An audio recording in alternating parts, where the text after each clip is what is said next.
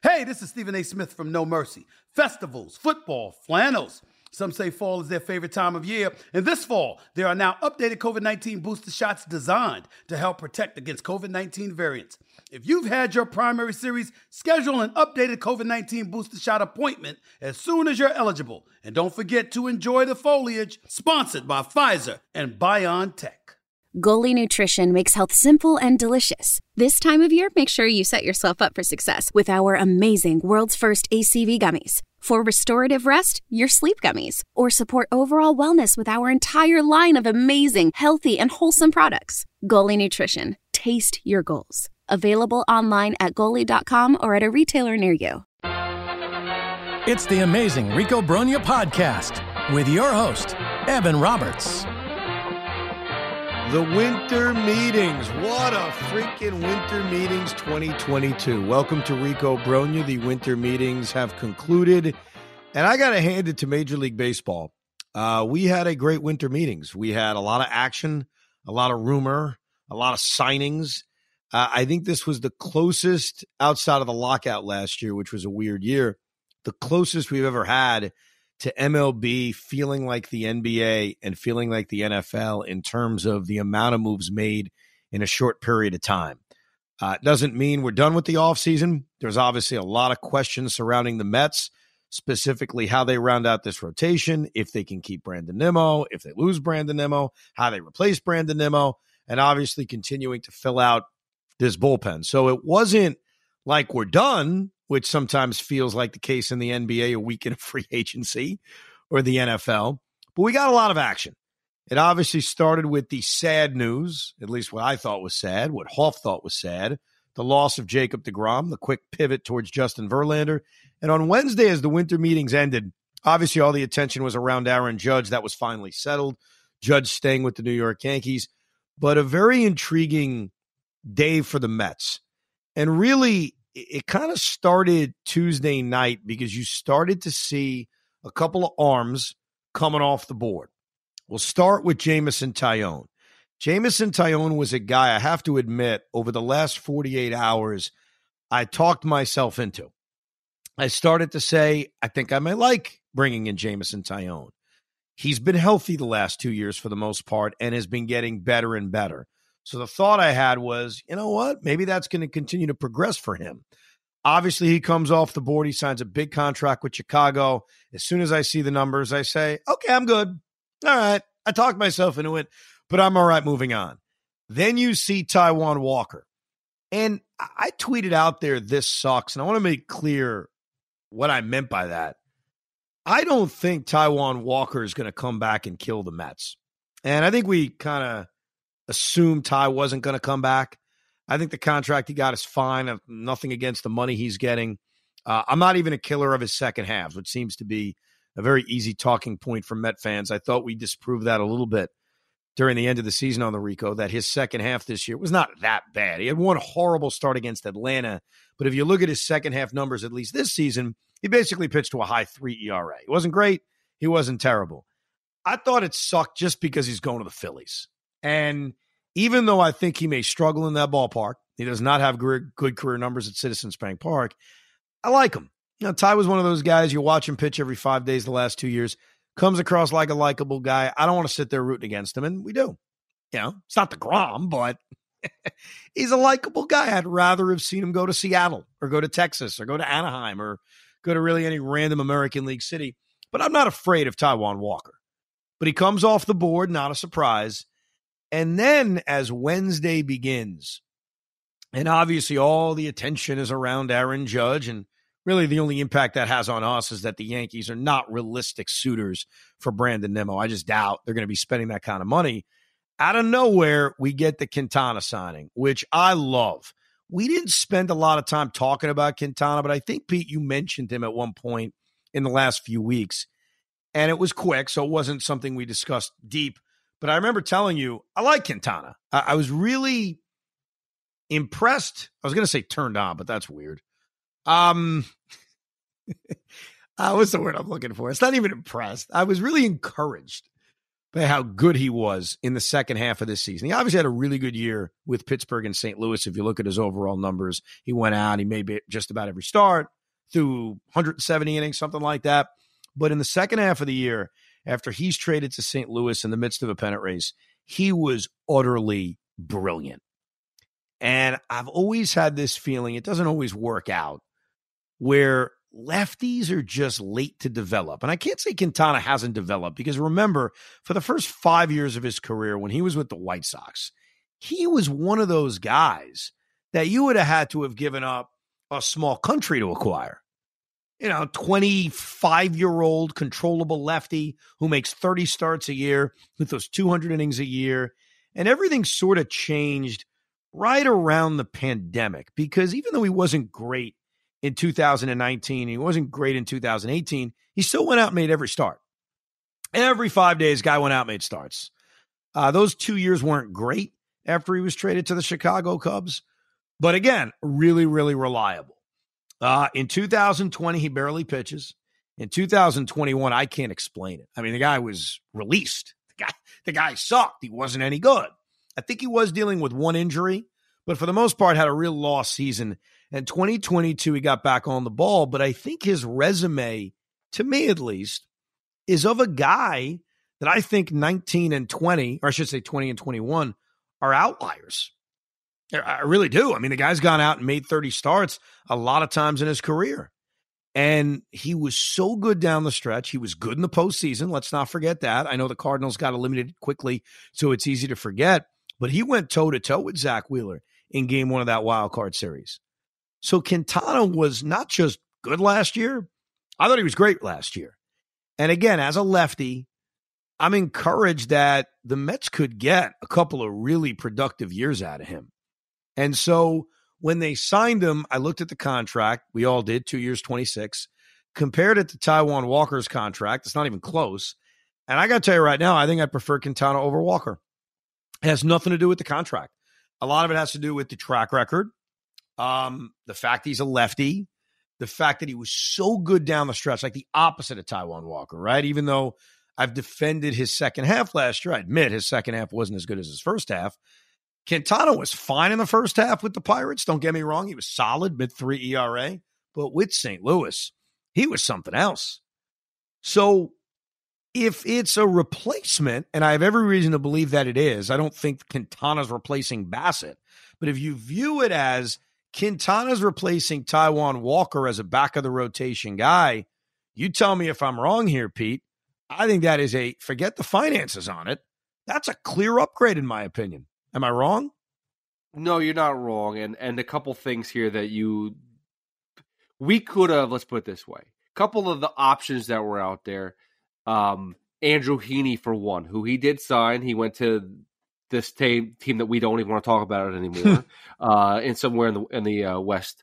But anyway, he was someone who I thought Billy Epler was going to jump all over because of his history with the Angels, and someone that we've always heard about stuff. And last year, he kind of found something. And they signed a very similar contract too. So it could have been one of those two guys, very similar contract. However, like you said with Quintana, the guy's got the history. Heaney, we saw last year for the first time ever. Quintana has those first years where it wasn't a question. Like, you're right. You said they had to trade a small country for him. No question. Guy was good. So he's older. I do question now the fact that the top four pitchers are average, 37 and a half years old. Right. That's a little worrisome. But if I had to go with choice, and I feel like someone can be reliable down the stretch, I think Quintana's the guy. Yeah, and I think a lot of it is there's uncertainty, and I still have a little bit of uncertainty about how many pitchers they felt the need to add. And I think we talked about this on the Verlander podcast. Are they just adding someone to replace Chris Bassett, or were they viewing, hey, we're going to replace Bassett or keep Chris Bassett, obviously, and replace Taijuan Walker? And I threw out the idea of having a six-man rotation, and obviously David Peterson and Tyler McGill are guys you want to factor in. I think we also have to consider that if they're going to add another starter, and they clearly are, that they may trade one of the starting pitchers that they have. And there's really only three options. Carlos Carrasco, and I don't think it's crazy to trade him. It's a very affordable one-year deal. But again, if the Mets are looking to, and I don't want to say save money because it makes it seem like they're the Wilpons. They're not. Their payroll is touching $300 million. But if they're looking to save money in one area, you could absolutely think of the idea of, hey, let's trade Carlos Carrasco on a 1-year, $15 million deal. You could also trade David Peterson, which I am not a fan of because I don't think we've seen the best of him. Same thing with Tyler McGill. But their aggressiveness in adding starters makes me think that one of those three guys, probably Carrasco, but you can't rule out Peterson, who probably has good value, could be on the trade market. Because here's where they are right now. They've replaced Taijuan Walker with Jose Quintana. They have replaced Jacob deGrom with Justin Verlander. They obviously still have Carrasco on the roster. They still have Scherzer on the roster. So it leads towards... Real life is not a game. If you get behind the wheel intoxicated, you're gambling with your life and the lives of others. Play it safe and designate a sober driver. Learn more at chpddp.com. This message is brought to you by the California Highway Patrol. If they're replacing Bassett or keeping Bassett, and I think they are, Cody Senga, will get more into him in a second, but they're also still looking at a guy like Ross Stripling. That makes me think they may go 6-man, sure. They may just say we need as much depth as possible, but it also could lead to trading Carrasco or Peterson or McGill.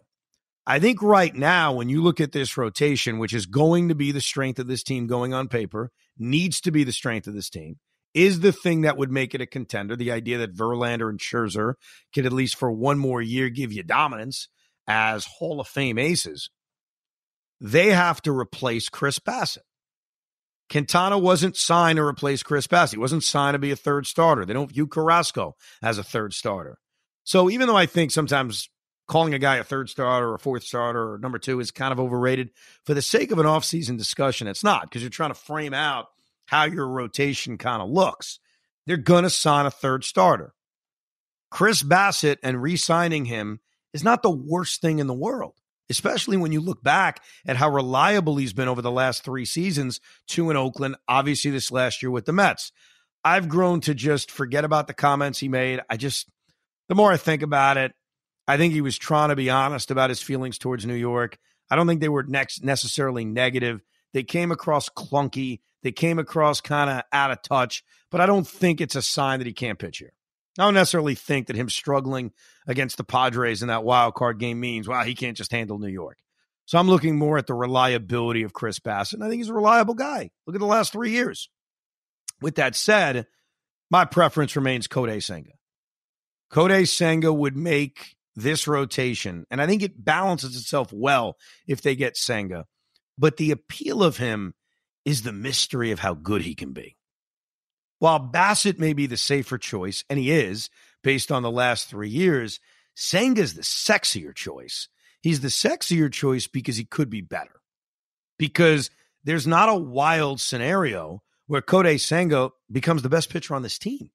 Now, obviously, I'm not comparing his potential resume to Scherzer and Verlander. I'm just saying at 30, because he's a lot younger, coming over to America where hitters are seeing him for the first time with a 101 mile an hour pitch and this, what's that nickname he has for his pitch? I forget it.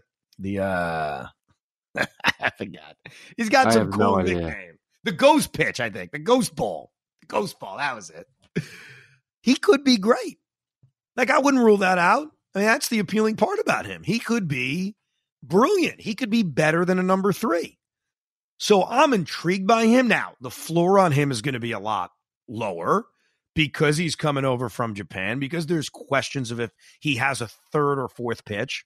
Could he actually get through hitters a third time around the order and be effective and be a dominant starting pitcher in America? There's uncertainty to that. So I do think Bassett's the safer choice, but Senga gives you that bigger reward. And because you have Quintana, who I'd feel comfortable with, and assuming you have Carrasco, who you'd feel comfortable with, and you got 2 old aces, you hope they can stay somewhat healthy. But like we talked about last time, could they actually be less healthy than Scherzer and deGrom from a year ago? I hope not, because they barely pitched when you add up the amount of starts made by those two. I think it allows you to be a little bit more aggressive and a little bit more riskier And so my choice as I sit here today, wrapping up the winter meetings, is Kodai Senga with Chris Bassitt as my backup plan. So you said something which is oddly weird to me because I don't see it this way. What? You say Chris Bassitt's the safer bet. Yes.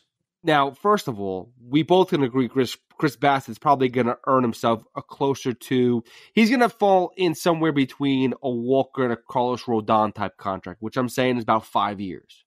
That's fair to say? I think he's going to make, to your point, more than what Walker and Taillon recently got. Yes, I agree. Right. So, to me, unless there's like a third-year club option where we could just say, get out of here, that's not a safe bet because you're now going someone who's 34 years old already, going to be 35, I don't know, something around those lines, where you're going 5 years with the older guy again.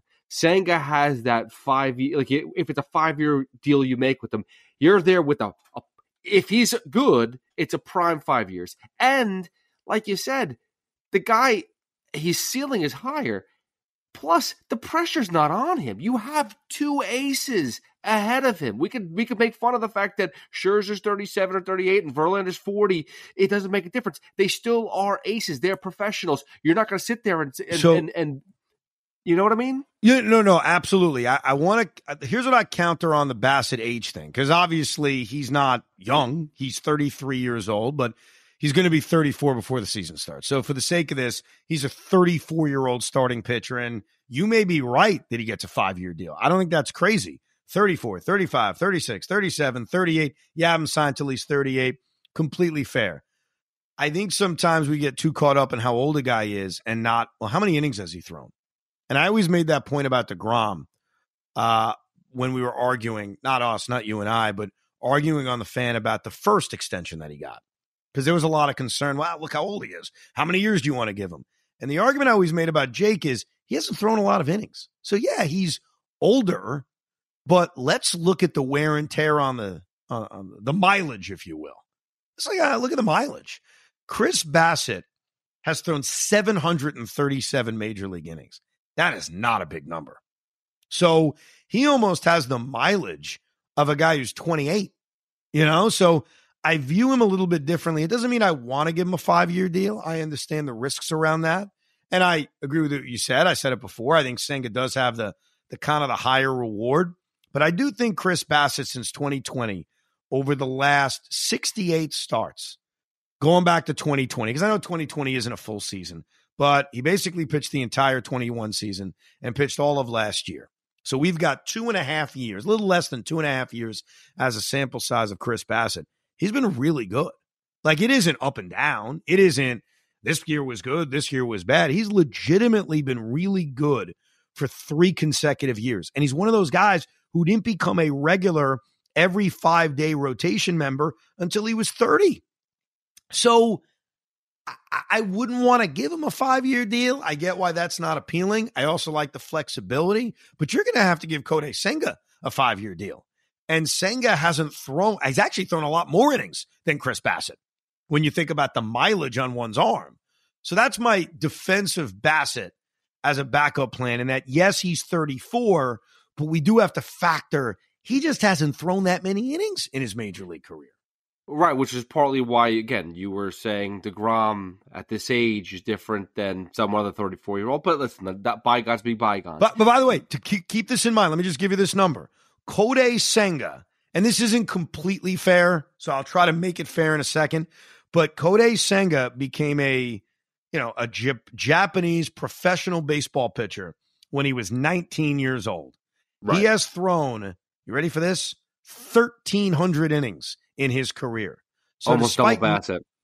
Yeah. Now, I have to include Bassitt's minor league innings just to be fair about that. Like, I can't just give you 630 and call it a day. So it's a little bit higher. But Senga's 29. So he's 5 years younger, but the mileage on his arm, far different than Chris Bassitt. So my big concern right now, and we're talking about Bassitt as we're not making it. We're still going Senga over Bassitt, the two of us, and I like that. Yeah. But the issue that I'm having here is, say if Senga is too expensive, we don't want to go that route, so we'll defer to Bassitt, feel comfortable. I don't know the direction of my ball club, because now you have 5 guys, unless you trade Carrasco, that are in their mid to late 30s, most of them with small contracts. What is the rotation going to look like in 2 years from now, 3 years from now? I'm not worried. Don't be worried about that. I'll tell you why.